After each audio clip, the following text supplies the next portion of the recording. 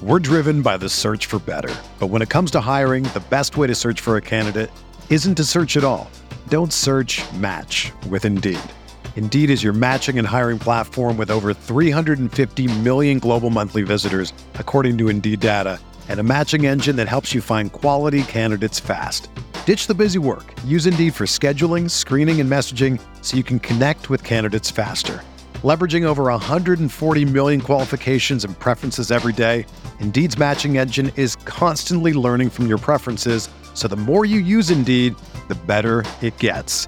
Join more than 3.5 million businesses worldwide that use Indeed to hire great talent fast. And listeners of this show will get a $75 sponsored job credit to get your jobs more visibility at Indeed.com/Blue Wire.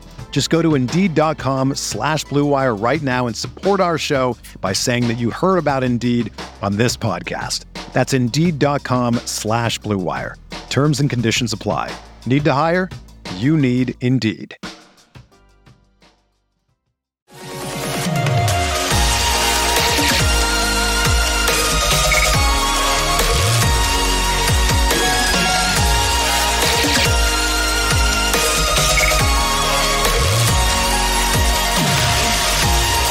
And away we go, episode 292 of the Al Galdi podcast. It is Thursday, April 14th, 2022. 2 weeks from today is round one of the 2022 NFL Draft. Yes, 2 weeks from today, our Commanders will make a selection with the number 11 pick in that 2022 draft, assuming that our Commanders hold on to that number 11 pick and do not trade up or down. What will emerge between now and then with the Commanders? Oh, I'm not talking about football, okay? Of course, it is never, ever just about football with our football team. No, I'm talking about the scandals. The workplace misconduct scandal, the financial scandal, congressional involvement in the scandals, where we are headed with Dan Snyder as owner of the team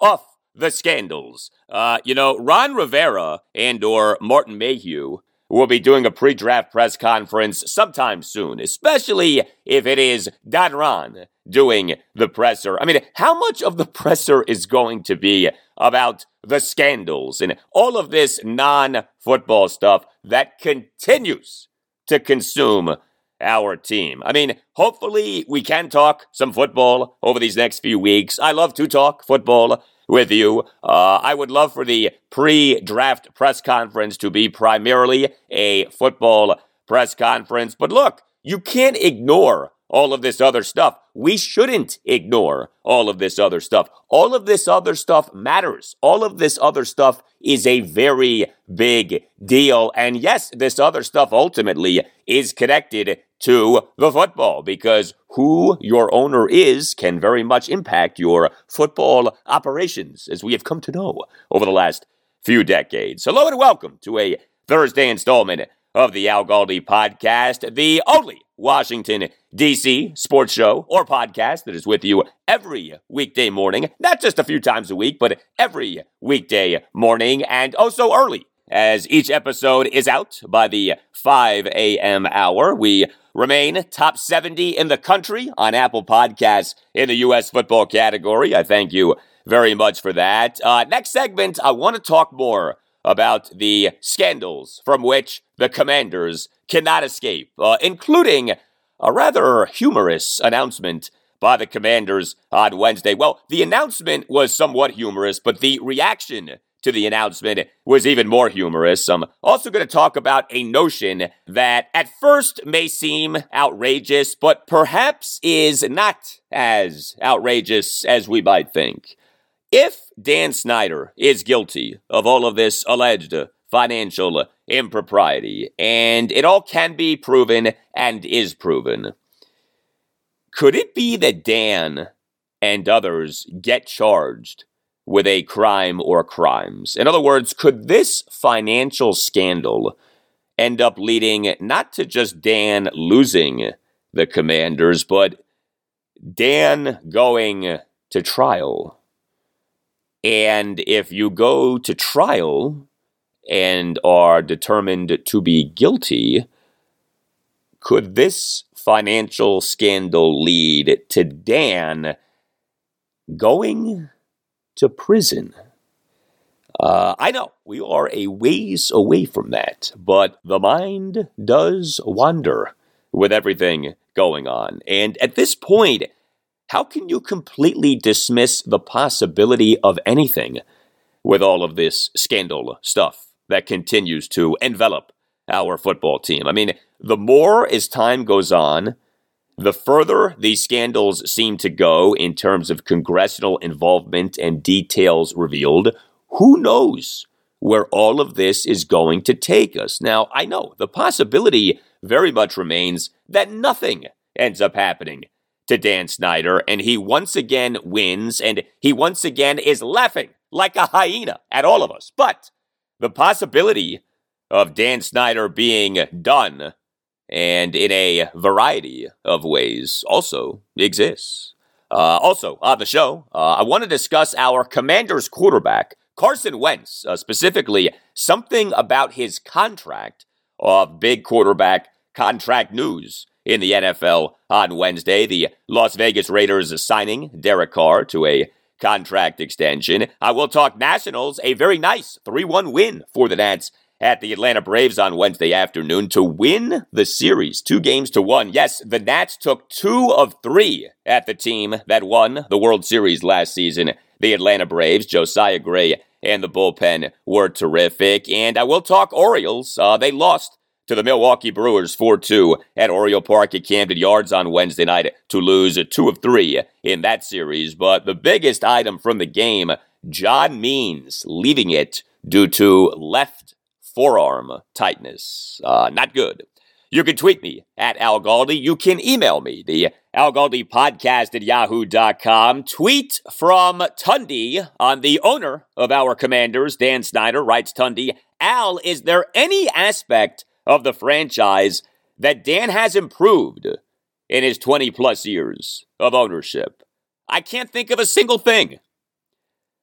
Well, there certainly aren't many things. The team last August per Forbes was valued at $4.2 billion, making the team the 5th most valuable team in the NFL. So Dan having the team as being top 5 in the NFL in valuation per Forbes is something. But even that comes with caveats because the rate of increase in value of the team over the years has lagged behind the rates of increase in values of many other NFL franchises, and the value of the Commanders now could be higher if not for the team having major problems, selling tickets and keeping sponsors. I mean, losing Anheuser-Busch, a deal that reportedly was worth around $4 million per year, does not do wonders for the value of the team. But beyond the team being top 5 in the NFL in valuation per Forbes, I mean, what other improvements or just positives, period, are there to cite for Dan Snyder as owner of the team? He did bring Joe Gibbs out of retirement in 2004. I guess you can cite that. And that was exciting. That was a really big deal when that happened. But the results with Gibbs as Redskins team president and head coach 2004 through 2007 were mixed. The results were not great. The team has a mere 2 playoff wins during Dan's ownership tenure. The team has had a truckload of scandals and controversies and embarrassments during Dan's ownership tenure. Not a lot of positives, not a lot of improvements to cite from the ownership tenure of the Danny. Email from Eric of Weedman on why the Indianapolis Colts traded Carson Wentz to our Commanders. Writes Eric, I did have a thought with regard to the Colts' attitude about Carson Wentz. In no way does this diminish the red flags and concerns, but the Colts have been rather spoiled for a long time at quarterback. 10-plus years of Peyton Manning, 5-plus years of Andrew Luck, a year with Phillip Rivers. The Colts have become accustomed to and probably expect franchise, if not Hall of Fame level play from their quarterbacks. Is it possible that expectations are above reality? Thank you for the email, Eric. That's a great point. The Colts are one of the more spoiled franchises in the NFL in terms of having been blessed with high-level quarterback play for years now. What's pretty clear is that the Colts trading Carson Wentz after just one season with them had a lot to do with the owner and CEO, Jim Irsay, turning on Wentz for a variety of reasons. I do think it's quite possible that one of the reasons that Irsay turned on Wentz is that Irsay has become so used to having these top-notch quarterbacks. And so when a guy isn't up to the standard of a Peyton Manning or an Andrew Luck regarding play and leadership, then that stands out to Irsay and the Colts, probably more than that stands out to many other NFL teams. You know, when you're used to eating filet mignon and you get served a hamburger, you notice that the hamburger isn't the filet mignon. Now, that doesn't mean that the hamburger isn't good, or at least can't be good, but it's not the filet mignon. You see, our team, the team now known as the Commanders, when it comes to the quarterback position, the Commanders are used to eating breadcrumbs, okay? The Commanders are starving, and so a hamburger seems awfully good right now, even though a hamburger is not filet mignon. Email from Vinny Marciano on a significant change at Oriole Park at Camden Yards. Writes Vinny, if you have a chance, can you explain the change to the left field wall at Camden Yards? I didn't know the O's had made a change until I was watching the home opener. Yes, Vinny, I actually talked about the change at length a few months ago, back in January on episode 230 of the podcast. So the changes to the left field wall at Oriole Park at Camden Yards are the wall having been pushed back 26.5 feet into the seating area, and the wall having been raised from 7 feet 4 inches to an even 13 feet. These are the first changes to the playing area at Oriole Park at Camden Yards since modest changes were made before the 2001 season. And this season, as you likely know, we are marking the 30th anniversary of Oriole Park at Camden Yards. The basic idea here with these changes to the left field wall are to make Camden Yards less of a home run park. The best measure of how home run happy Major League Baseball ballparks are is Baseball Savant's Park Factor, which is based on StatCast data. 100 is league average. Anything above 100 is above average in terms of the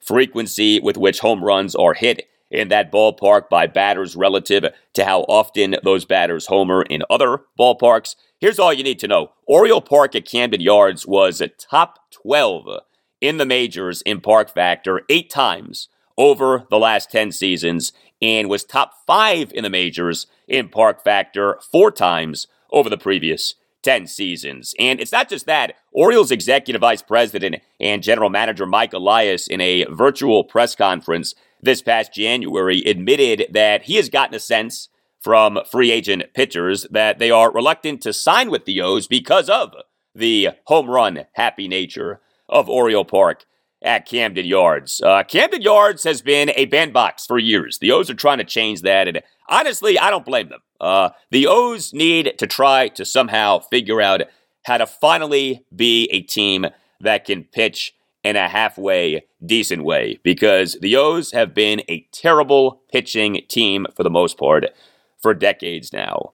The O's are trying to change the image of Oriole Park at Camden Yards. Perhaps Mike Elias should use ImageWorks in trying to recruit free agent pitchers. Nothing is smarter if you own, run, or work at a business than using ImageWorks. Grow your business, better market your business, and more effectively reach customers by working with ImageWorks. ImageWorks is a full-service boutique web design, branding, and marketing company, and ImageWorks right now has a special offer for listeners of the Al Galdi podcast, a free review of your website. Yes, ImageWorks will tell you how your website can be even better, free of charge. You have nothing to lose. Take advantage of this free offer. Go to imageworkscreative.com, click on Contact near the upper right corner, and make sure that you mention the Al Galdi podcast for the free offer. That's imageworkscreative.com. Image, one word, works, plural, creative.com. imageworkscreative.com.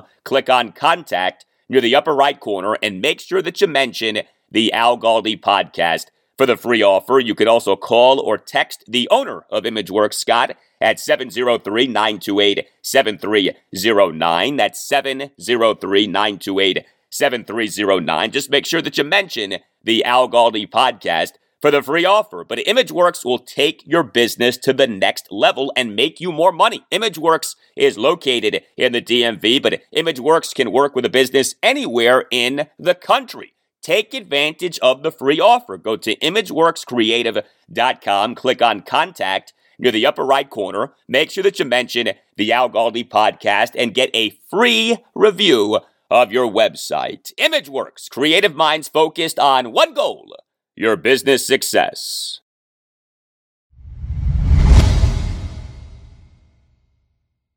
All right, so did you see what the Commanders announced on Wednesday morning?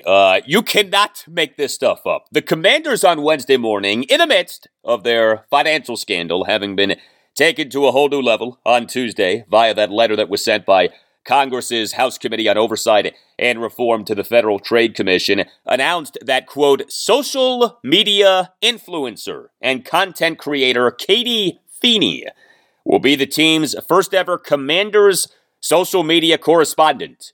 As part of this partnership, Feeney will serve as an extension of the Commanders' social media presence, providing team coverage and content to her 10-plus million total social media followers. With the ever-growing importance of brand authenticity on social media, the team is expanding its social media reach through influencers and content creators to help amplify fan engagement with the organization. This season-long partnership between an NFL team and a social media content creator is believed to be the first of its kind in the NFL.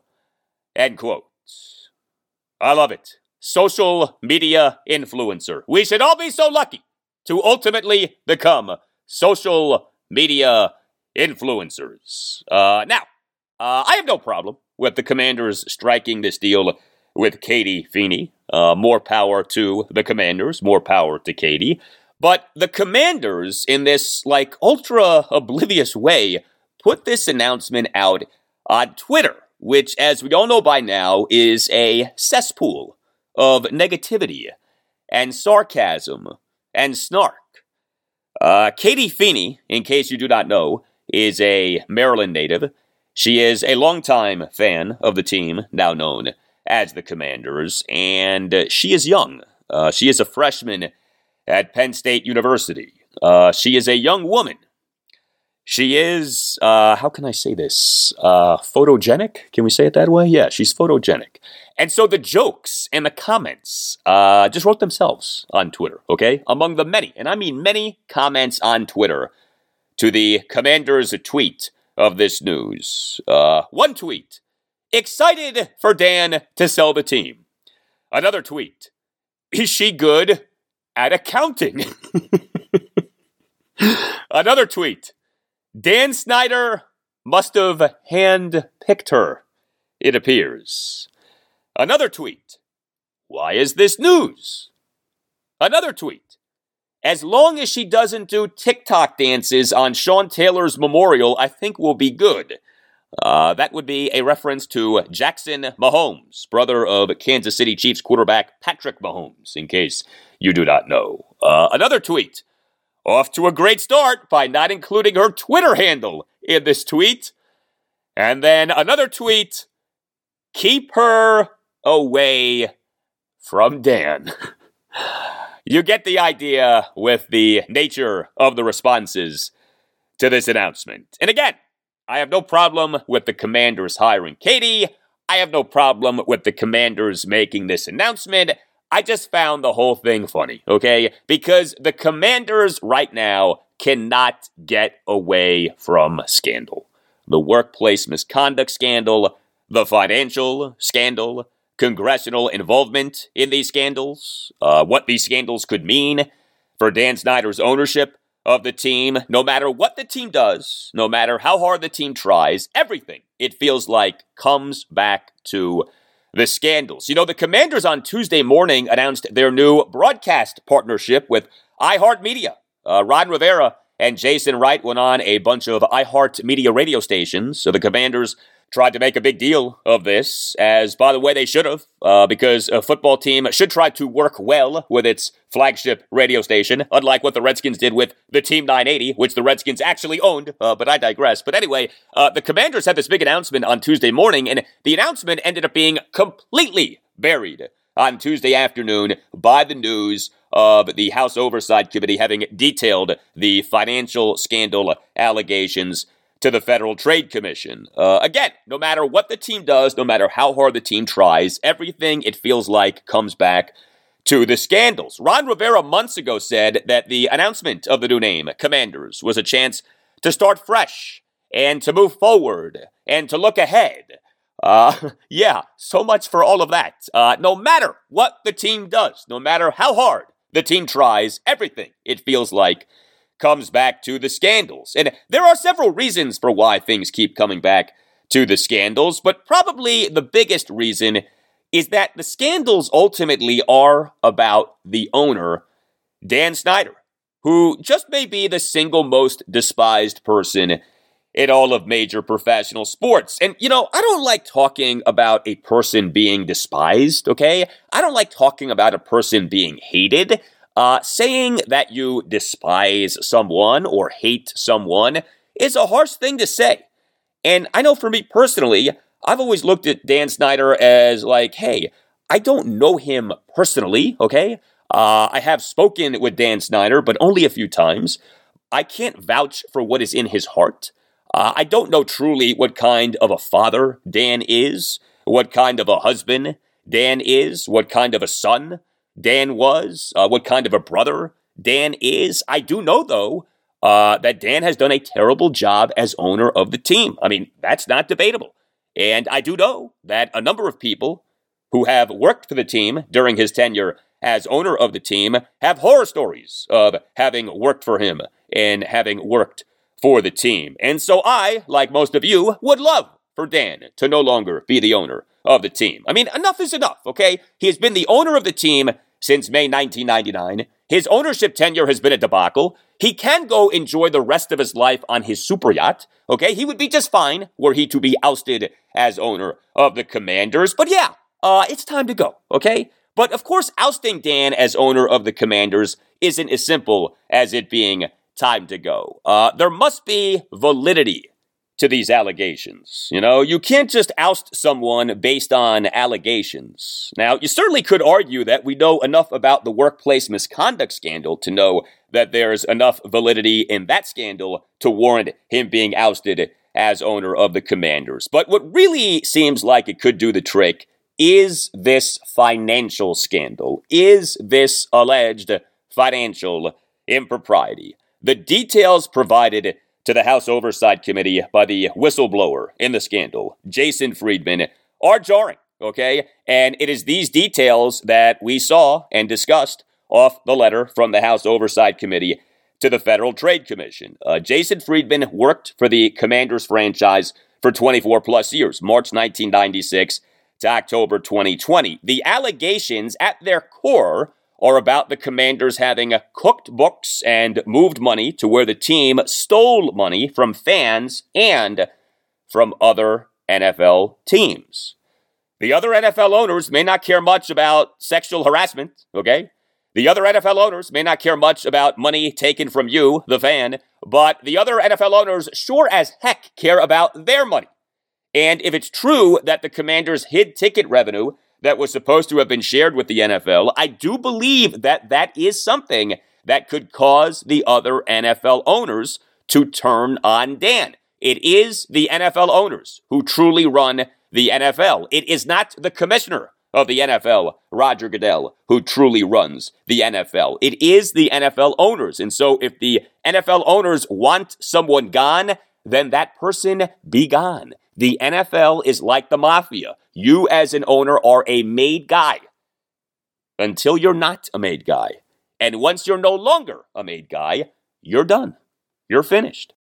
But there's something else to be thinking about here with this alleged financial impropriety by the Commanders. So one of the key takeaways for me from the letter from the House Oversight Committee to the Federal Trade Commission is that Jason Friedman made it clear to Congress that Dan Snyder knew what was going on and, in fact, ordered for what was going on to go on. Now, this is all alleged. Nothing is definite. But if everything that Jason Friedman is saying is true, and Dan and the team did do all of this stuff, and Dan, in fact, ordered for this stuff to be done, then Dan losing the Commanders may be the least of his worries. What if Dan Snyder is guilty of criminal conduct? What if it ends up being that Dan Snyder and others committed a crime or crimes in all of this? What if Dan Snyder ends up going to jail? I want you to take a listen to something. Mike Florio of Pro Football Talk was on the Dan Patrick Show on Wednesday. Now, I know we're talking about Mike Florio, who I call fake news Florio. Mike Florio despises Dan Snyder with a passion. Mike Florio and his site, Pro Football Talk, for years have gone out of the way to bash the team, now known as the Commanders. And I have called out Florio and Pro Football Talk for this many times. I've been one of the few people who has consistently called out Florio and Pro Football Talk for this. But as I have also said, Florio isn't a dummy, okay? He is a lawyer. He does understand a lot of the legal stuff with the NFL better than most people. Take a listen to what Mike Florio said to Dan Patrick on Wednesday. Summarize the latest scandal with the Washington Commanders. People could go to jail. How about that? And it took a turn. We've seen it unfold over the past few days. And I think one of the realities is with the Washington Commanders, there's been this drip for the past couple of years, and nothing ever happens. So we think that each news story is just another drip that's not going to cause anything to happen. Yesterday was different. Yesterday was a congressional committee referring to a federal agency with copies to the attorneys general from 3 states with jurisdiction over the Washington Commanders, claims that the organization engaged in 2 types of financial fraud. One, that the team shorted revenue that should have gone to the league for distribution to all teams. That's troubling. And again, these are allegations, but they're made by somebody who worked for the team for 24 years. The other allegation, which could result in criminal prosecution, the idea that they had a deliberate scam in place. Again, allegedly, I'm not looking to get sued today or any day for that matter, but the notion that they were keeping security deposits made by their best customers, the people who bought season tickets year in and year out, no matter how crappy the team was, they kept coming back. And there was supposedly some sort of a scam to keep their security deposits, to make it very difficult to get them back. So people just say, screw it, I'm going to quit trying. That to me is the thing that could launch a prosecution, grand juries, indictments, and you work your way up to the ladder until you get to the very top. And all of a sudden, Daniel Snyder's got a lot more to worry about than losing his team. So how about that? And I know those are the words of Mike Florio. Fake news Florio. We as fans of the team, now known as the Commanders, should always be leery of what Mike Florio says about our team. But just because Florio is biased against our team doesn't mean that he's always wrong about our team.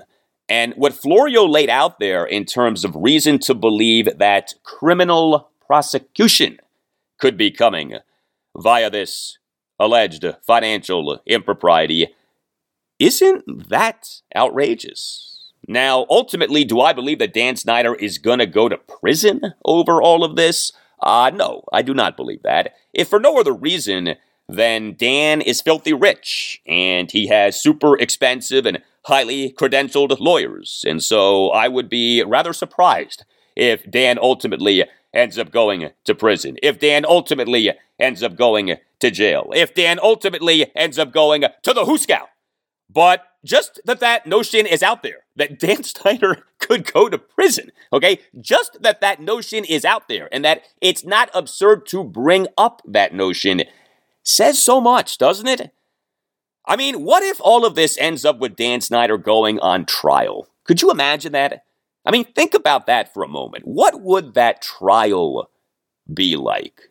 Okay? How crazy would it be to see Dan Snyder on trial? Would that trial be televised, by the way? Could we all go watch the trial? Could we attend the trial? Would the attendance in the courtroom be higher than the average attendance at FedEx Field? I don't know. So many questions come to mind. I do know this. You can't be certain about anything right now when it comes to Dan Snyder as owner of the Commanders. And so if you are certain that Dan is going to end up being ousted as owner of the Commanders, I would say you're wrong. You shouldn't be certain of that. You can be hopeful of that, but you can't be certain of that. But I also would say if you are certain that Dan Snyder isn't going to end up being ousted as owner of the Commanders, you also shouldn't be certain of that. I have heard, read, and received all kinds of opinions from all kinds of people regarding the Commanders' financial scandal. I have to tell you, one of the worst takes that I have heard and read is that there's no way that Dan's going to end up losing the team. You know, this idea of, oh, come on, there's no way that Dan's going to end up losing his ownership of the Commanders. No way? Really? Okay, really? How do you know? That he hasn't lost the team yet doesn't mean that he can't lose the team. Just because something hasn't yet happened doesn't mean that that something can't happen or won't happen. The people who are so certain that Dan will not lose ownership of the team don't seem to understand the basic concept of him losing ownership of the team only needs to happen once, okay? This isn't like, a quarterback's completion percentage for which an event needs to keep happening over and over again, i.e. a completed pass, okay? Dan losing ownership of the team is a one-time thing. Him being ousted is a one-time thing. It happens and then that's it. His reign of terror is over. Just because something hasn't happened yet doesn't mean that it can't happen or won't happen. Now, if you believe that it won't happen, okay, fine. You may well be right. But to sit here and be so sure that it's not going to happen, no, you can't be sure of that. People swore that the name Redskins would never change. Heck, Dan Snyder himself swore that the name Redskins would never change. What happened? The name changed, okay? That which was never going to happen actually happened. So nobody should be certain about anything right now with Dan Snyder. I'm not certain of anything right now with Dan Snyder. The only thing to me that is for sure with Dan Snyder right now is that nothing's for sure. And just the fact that Dan going to prison can be brought up and not entirely dismissed tells you everything. Up next, the Las Vegas Raiders have signed quarterback Derek Carr to a contract extension. It is a reminder to me of something with the Commanders quarterback, Carson Wentz. I will talk about that something straight ahead.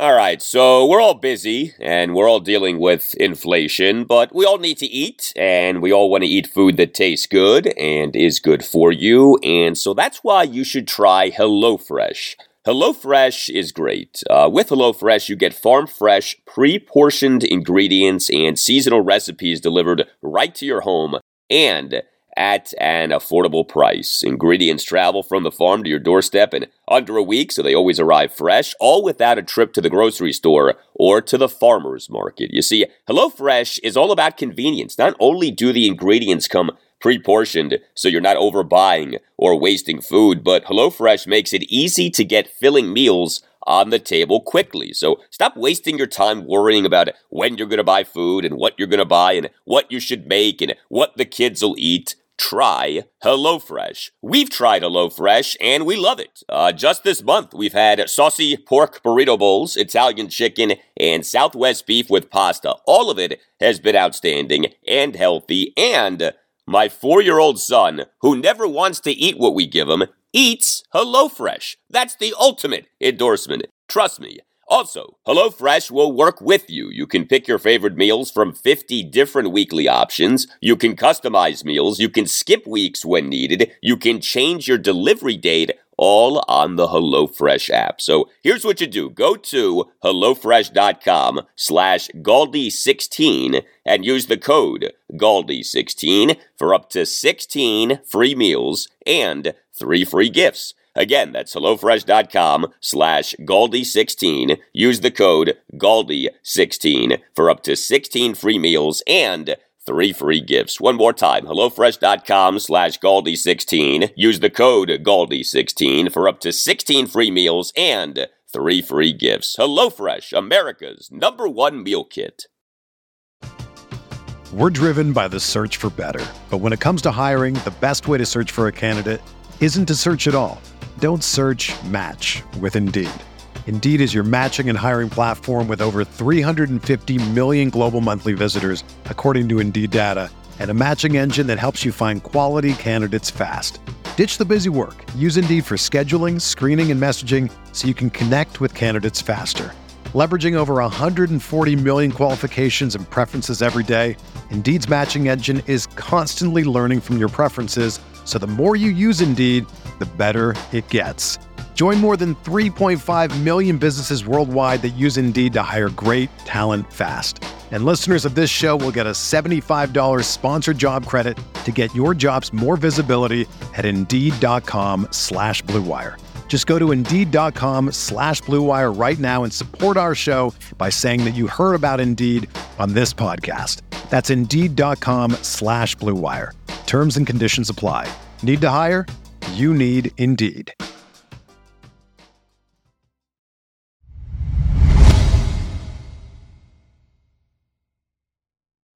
So we on Wednesday had big quarterback news in the NFL. The Las Vegas Raiders signed quarterback Derek Carr to a contract extension. This is a reported 3-year, $121.5 million contract extension. Now, as is usually the case with NFL contracts, the initial number of the contract is grander than the actual contract. This contract, per multiple reports, is far from, say, the Deshaun Watson Cleveland Browns contract in terms of all of the money for the quarterback being guaranteed. There certainly appear to be ways out of this extension for the Raiders, but this is an extension. The Raiders and Carr doing a contract extension had been anticipated for a while.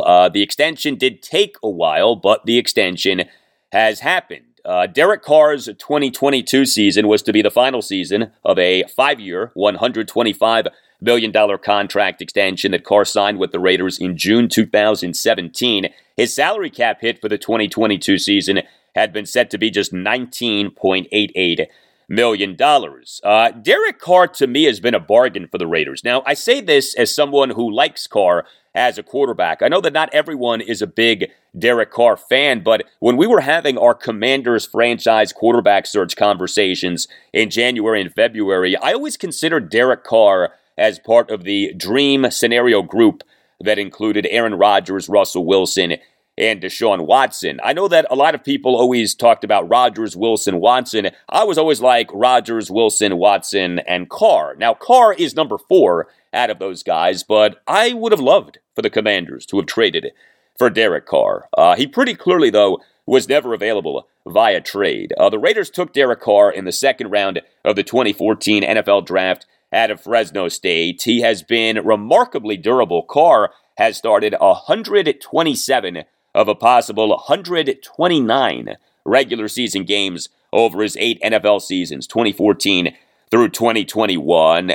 Carr statistically has been quite good. Derek Carr in each of the last 3 regular seasons, 2019 through 2021, has ranked in the top 14 among qualified NFL quarterbacks in ESPN's total QBR, has ranked in the top 10 among qualified NFL quarterbacks in yards per pass attempt, and is ranked in the top 10 among qualified NFL quarterbacks in completion percentage. That's pretty good. That Carr, for each of the last 3 regular seasons, has finished top 14 in the NFL in total QBR, top 10 in the NFL in yards per pass attempt, and top 10 in the NFL in completion percentage. But what I really wanted to highlight for our purposes as Commanders fans with this Derek Carr extension is the average annual value, the AAV. So a 3-year, $121.5 million contract extension works out to an AAV of $40.5 million.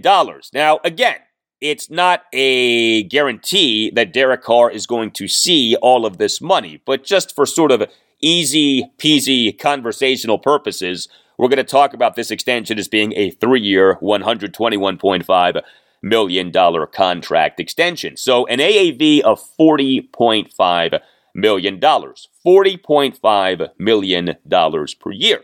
If you're looking for reasons to feel good about the Commanders having traded for Carson Wentz, a potential reason to feel good is the contractual certainty that the Commanders have with Wentz. The Commanders acquired Wentz with 3 seasons left on a 4-year, $128 million contract extension that he signed with the Philadelphia Eagles in June 2019, but that did not kick in until the 2021 season. Now, the contract only has guaranteed money remaining for the 2022 season, so the Commanders have Wentz with the ability to part ways with him after just 1 season with 0 dead money. But let's say that the Commanders do not want to part ways with Wentz after just 1 season. Here are the remaining salary cap hits in Carson Wentz's contract. 2022, $28.29 million. 2023, $26.18 million. 2024, $27.24 million. If Wentz plays well for the Commanders, and that is an if, there's no doubt about that, but if Wentz plays well for the Commanders, he is a bargain at those salary cap numbers, especially considering the rising nature of the salary cap. You know, the NFL's cap is only going up and is expected to skyrocket in the coming years. Having cost certainty with a good quarterback with a rising salary cap is extremely valuable. Now, again, will Carson Wentz be a good quarterback for the Commanders? Major question, obviously. But what if he is a good quarterback for the Commanders? Then the Commanders actually have themselves a relative bargain. Like, are you aware of what's going to be happening with Dak Prescott's salary cap numbers? Dak Prescott, the starting quarterback for the Dallas Cowboys. Dak, for the 2023 season, is set to have a salary cap hit of $49.13 million. Wentz, for the 2023 season, would have a cap hit of $26.18 million. So Dak in 2023, cap hit of $49.13 million. Wentz for 2023, cap hit of $26.18 million. Now, is Dak better than Wentz? Yes. But is Dak better than Wentz to where Dak's cap hit for the 2023 season should be nearly $23 million more than Wentz's cap hit? How about the 2024 season? Dak for the 2024 season is set to have a salary cap hit of $52.13 million. Wentz for the 2024 season would have a cap hit of $27.24 million. Again, Dak is better than Wentz. I would rather have Dak than have Wentz. But is Dak better than Wentz to where Dak's cap hit for the 2024 season should be nearly $25 million more than Wentz's cap hit? This all comes down to how Carson Wentz does as a Commanders quarterback, no doubt. If he's bad, if he's a bust, then these relative bargain numbers don't matter. But if Wentz plays well for the Commanders, if he, wait for it, takes command for the Commanders, then the Commanders will have themselves a starting quarterback, a QB1, on a very nice contract for multiple seasons. And this, to me, is something to be thinking about of this Derek Carr contract extension with the Raiders.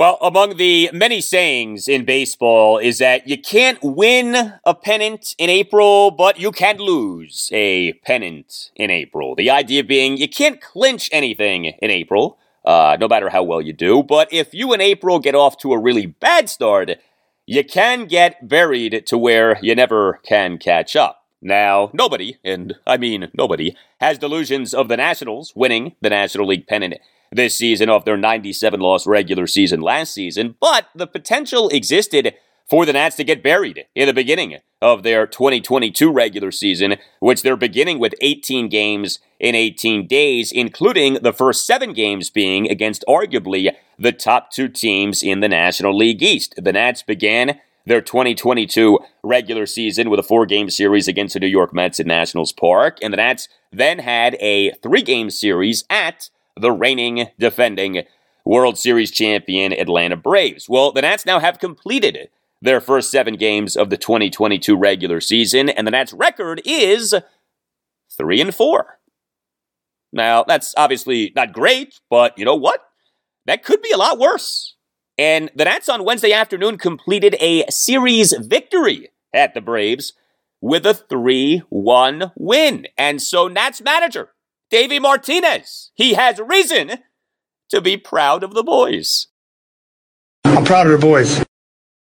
Yes, Davey, proud of the boys. And you should be proud of the boys. The boys did a really nice job in games 1 and 3 at the Braves. Game 2 did not go so well. Tuesday night's 16-4 loss at the Braves, but Monday night an 11-2 win at the Braves, and Wednesday afternoon a 3-1 win at the Braves, and nothing about the game on Wednesday afternoon was better for the Nats than the performance of their starting pitcher, Josiah Gray. Off Patrick Corbin getting shellacked on Tuesday night, off all of the concerns about Nats pitching this season, off Gray having struggled in his first start of the 2022 regular season, boy, did you want to see Gray do well on Wednesday afternoon, and he did do well. In fact, he outpitched the Braves ace, Max Fried. Fried allowed 3 runs to earned in 5 1/3 innings. Gray tossed 5 scoreless innings. He had 5 strikeouts. He allowed just 1 hit, which was a single. He issued 3 walks and a hit by pitch. He threw 82 pitches, 50 strikes versus 32 balls. Gray had his curveball working, especially early in his outing, and he later in his outing navigated his way out of trouble. Gray tossed a scoreless bottom of the 4th despite issuing a leadoff 10-pitch walk of Ozzie Albies, despite Albies having been down in the count at 1.02, and Gray tossed that scoreless bottom of the 4th despite issuing a 2-out 5-pitch walk of Austin Riley. Gray tossed a scoreless bottom of the 5th despite issuing a 1-out hit by pitch of Adam Duvall on a 1-2 pitch, and despite issuing a 2-out 5-pitch walk of Alex Dickerson. So great to see Josiah do as he did on Wednesday afternoon. Gray, in his first outing this season, the 7-3 loss to the New York Mets at Nationals Park this past Friday night, struggled. He allowed 4 runs in 4 innings. He gave up 8 hits, a homer, a triple, 2 doubles, and 4 singles. He issued 2 walks. He did have 5 strikeouts, but he threw 80 pitches over his 4 innings. 80 pitches over 4 innings. That is a high pitch count for a 4-inning outing. Although Gray in that game did retire the first 6 batters he faced 4 via strikeout. You know, Josiah Gray can be a strikeout pitcher, which you love to see. Gray in the 2021 regular season for the Nats over 12 starts had an ERA of 5.31. That's obviously not great. But Gray in 28 innings over his first 5 starts for the Nats in the 2021 regular season had an ERA of 2.89 and had a strikeouts per 9 innings of 9.32. Those numbers are really good. And what's also interesting is that Gray last season had success against the Braves. Gray in a 3-2 Nats win at the Braves last August 7th was terrific. 2 runs, just 1 earned in 5 innings, 10 strikeouts.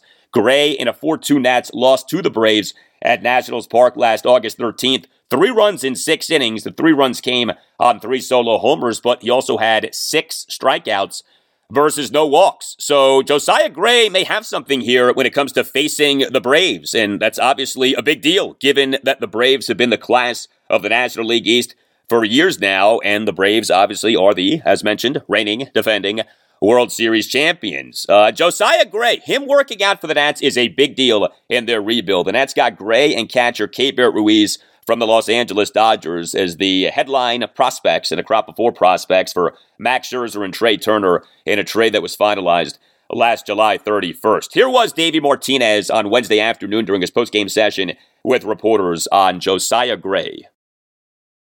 He's actually, for me, he's understanding how to pitch, not just throwing the baseball. He understands, in certain situations what he needs to do to get outs, and that's a good thing. I mean, last year he threw the ball hard. We all knew that. Sometimes he fell in love with his breaking ball, and got away from his fastball. Now he's utilizing both and throwing them both in and out, and throwing 2-0 breaking balls for strikes. So, and that's good, and I know that's going to help his growth a lot. Yeah, so Josiah Gray on Wednesday afternoon was good. The Nats bullpen on Wednesday afternoon was good for a third time in 4 games. 4 Nats relievers combined to allow just 1 run in 4 innings. Kyle Finnegan gave up the run. He, in the bottom of the 6th, allowed a run on a 2-out solo homer by Austin Riley, despite Riley having been down to the count at 1.12. But Sean Doolittle tossed a perfect bottom of the 7th on just 6 pitches. Steve Cishek tossed a perfect bottom of the 8th on just 6 pitches, and Tanner Rainey tossed a scoreless bottom of the 9th to improve to 2 for 2 on saves in the 2022 regular season. Doolittle especially has looked great so far. And then with the Nats offense on Wednesday afternoon, I mean, look, the results weren't great, but the results were good enough to win. The Nats totaled just 3 runs, 7 hits, and no walks, and the 7 hits were a double and 6 singles. Michael Franco did have another good game. He was an starting third baseman at number 5 batter. He went 2 for 4 with an RBI single and another single. Franco in the Nats 2-run first had a 2-out first pitch RBI single to center field. Franco in the Nats 1-run 6th had a 1-out opposite field single to right field. Michael Franco ended up having some series. Franco over these 3 games at the Braves 8 for 13 with a homer, 2 doubles, 5 singles, and 7 RBI. Josh Bell on Wednesday afternoon had another good game. He was an Nats starting first baseman at number 4 batter. He went 2 for 4 with a double, a single, and an RBI ground out. Bell in the Nats 2-run first had a 1-out RBI ground out. Bell in the top of the 4th had a leadoff double to left field off Brave starter Max Fried on a 1-2 pitch, giving Bell a 7-game hitting streak to begin the 2022 regular season. And Bell in the Nats 1-run 6th had a 1-out opposite field single on a softly hit ball to shallow right field. So Josh Bell now this season 9 for 26 with 2 homers and 3 walks. So Bell is off to a good start. As for the Nats, 2 other big hitters, Juan Soto and Nelson Cruz. Soto on Wednesday afternoon was the Nats starting right fielder and number 2 batter. He went 1 for 4 with a single. The single was interesting. Soto in that Nats 2-run first, a first pitch single off the warning track in right field off Brave starter Max Fried. You don't see that often, a single off the warning track. Nelson Cruz on Wednesday afternoon was the Nats starting DH and number 3 batter off having been a late scratch from the previous game due to a groin issue. Cruz on Wednesday afternoon went 0 for 4. Cesar Hernandez has gotten going a bit here lately. He on Wednesday afternoon was the Nats starting second baseman and number 1 batter. He went 2 for 4 with 2 singles. Hernandez in that Nats 2-run first, a leadoff single up the middle off Brave starter Max Fried on an 0-2 pitch. You know, Cesar Hernandez began every game in this series with a single, and Hernandez on Wednesday afternoon in the top of the 5th had a 2-out full count single through the left side of the infield. But still struggling big time for the Nats are Victor Robles and Alcides Escobar. Robles on Wednesday afternoon was the Nats starting center fielder and number 9 batter. He went 0 for 3. So Robles remains 0 for on the season. He now is 0 for 15 with no walks and an RBI hit by pitch so far in the 2022 regular season. Escobar on Wednesday afternoon was the Nats starting shortstop and number 7 batter, but he went 0 for 4 with 2 strikeouts. So Escobar now this season just 1 for 19 with a single, no walks, and 9 strikeouts. Not good. And Alcides Escobar, remember, was quite good. He was shockingly good for the Nats as last season went on, but Escobar is off to a really rough start. But the Nats did win on Wednesday afternoon, and next up for them, a 4-game series at the Pittsburgh Pirates. Game 1 Thursday evening at 6:35. Yoan Adon will be the Nats starting pitcher.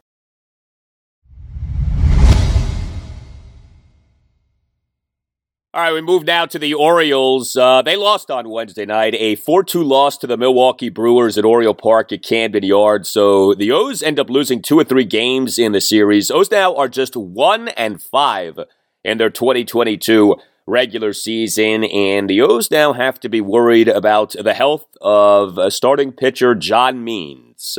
John Means is the closest thing that the O's have to an ace, at least right now. Hopefully, Grayson Rodriguez, who is the number 1 pitching prospect in baseball, ends up becoming the Orioles' true ace at some point this season. But Means on Wednesday night allowed 2 runs in 4 innings on 51 pitches and then left the game due to left forearm tightness. Yes, left forearm tightness. Not a good thing when you are a left-handed pitcher. And as you may know, forearm tightness can be a precursor to something much more serious, like, say, needing Tommy John surgery. Now, hopefully that's not the case here. It is worth pointing out that Means has a history of problems with his left arm/left shoulder. Means last season was on the 10-day injured list from June 6th, 2021 to July 20th, 2021 with a left shoulder strain. Means in the 2020 regular season dealt with left arm fatigue, and he now on Wednesday night left the game due to left forearm tightness. This was Orioles manager Brandon Hyde during his post-game press conference on Wednesday night with reporters in a series of questions and answers on John Means. Came out of the game with left forearm tightness. So he's going to get looked at, get checked out, and we'll know more tomorrow. When did that tightness kind of begin? Was that during the 4th inning that he felt it? I think he felt it in the 3rd, and then after the 4th he said something. And out of precaution, we took him out of the game. What was that conversation kind of like between you and him, maybe when... It was more of him and the training staff, yeah. What's your level of concern as of right now? Well, I'm not going to rush to anything until we know what results come back, or what the results are tomorrow. So I'm staying positive with it and optimistic, and hopefully it's just a little bit of tightness he felt in the forearm, and we'll see. Velocity evaluated. I mean, is he going to get like an MRI and such? Do you know? Or? I'm not sure exactly what he's getting, but he's getting looked at by doctors. Was there any velocity decline or noticeable difference in between the 3rd and 4th innings, or was it just he just felt the tightness? Yeah, he just felt tightness. Did you notice anything in the 3rd and 4th? No, I didn't. What did you make of his outing before that? Well, he had give up 2 in the 2nd, but. Put his zeros up in the 1st, 3rd, and 4th. If his pitch count was reasonable, I was hoping he can give us a couple more innings. Yeah, and he unfortunately did not. It has been a wild last few years for John Means. He, in the 2021 regular season, over his first 8 starts, was outstanding. An ERA of 1.21, a whip of 0.71. John Means in the Orioles' 6-0 win at the Seattle Mariners last May 5th, last Cinco de Mayo, threw a no-hitter. But then the problems began. Means, as mentioned, was on the 10-day injured list for a month and a half last season due to a left shoulder strain. Then Means, in a 7-start stretch from July 20th, 2021 through August 22nd, 2021, allowed 24 earned runs in 37 innings. He was better late last season. Means, in a 6-start stretch from August 28th, 2021 through September 26th, 2021, allowed just 11 earned runs in 35 2/3 innings. He did then suffer a blow-up start in his final start of the 2021 regular season, but Means finished the 2021 regular season with good numbers, an ERA of 3.62 and ERA plus of 1.27 in 146 2/3 innings over 26 starts. Means in the 2020 regular season dealt with the left arm fatigue, also dealt with the death of his father. He had an ERA of 4.53 and an ERA plus of 1.03 in 43 2/3 innings over 10 starts. Means was very good over his last 4 starts in the 2020 regular season. Means' 2019 regular season was his bust-out season. ERA at 3.60, ERA plus of 1.31 in 155 innings over 31 games, including 27 starts. Means finished the 2019 regular season with a wins above replacement per Baseball Reference of 4.4. He was the Orioles' lone representative on the 2019 American League All-Star team. So for multiple seasons now, John Means has been the Orioles' top starting pitcher. Now, I know that doesn't mean much given how bad the Orioles' starting pitching has been. It's an interesting situation contractually with John Means. So the O's took him in the 11th round of the 2014 MLB draft out of West Virginia. This season is Means' age 29 season. From that standpoint, you can say that he's a trade candidate, and I am open to the O's trading Means, but he is under team control through the 2024 season.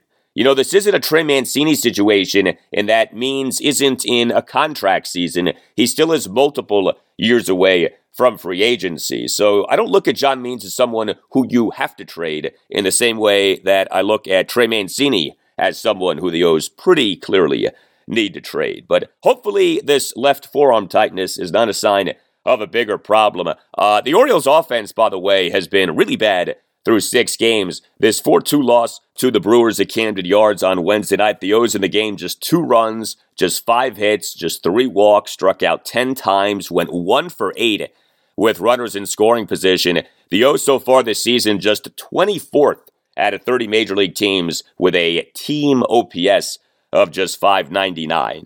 No game for the O's on Thursday. They on Friday night will begin a 3-game series against the New York Yankees at Camden Yards.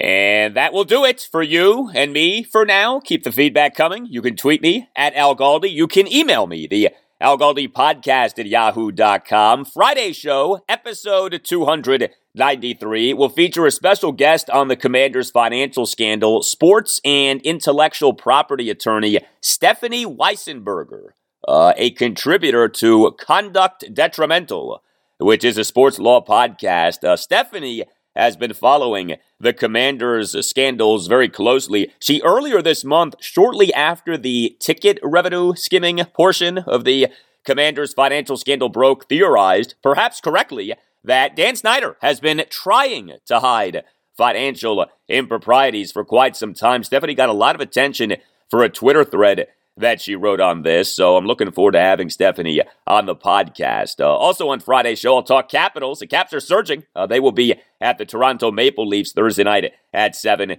to begin a 5-game road trip. And I'll talk Nationals. The Nats will be at the Pittsburgh Pirates on Thursday evening at 6:35 to begin a 4-game series. Have a great rest of your Thursday, and I'll talk to you on Friday. Summarize the latest scandal with the Washington Commanders. People could go to jail. How about that?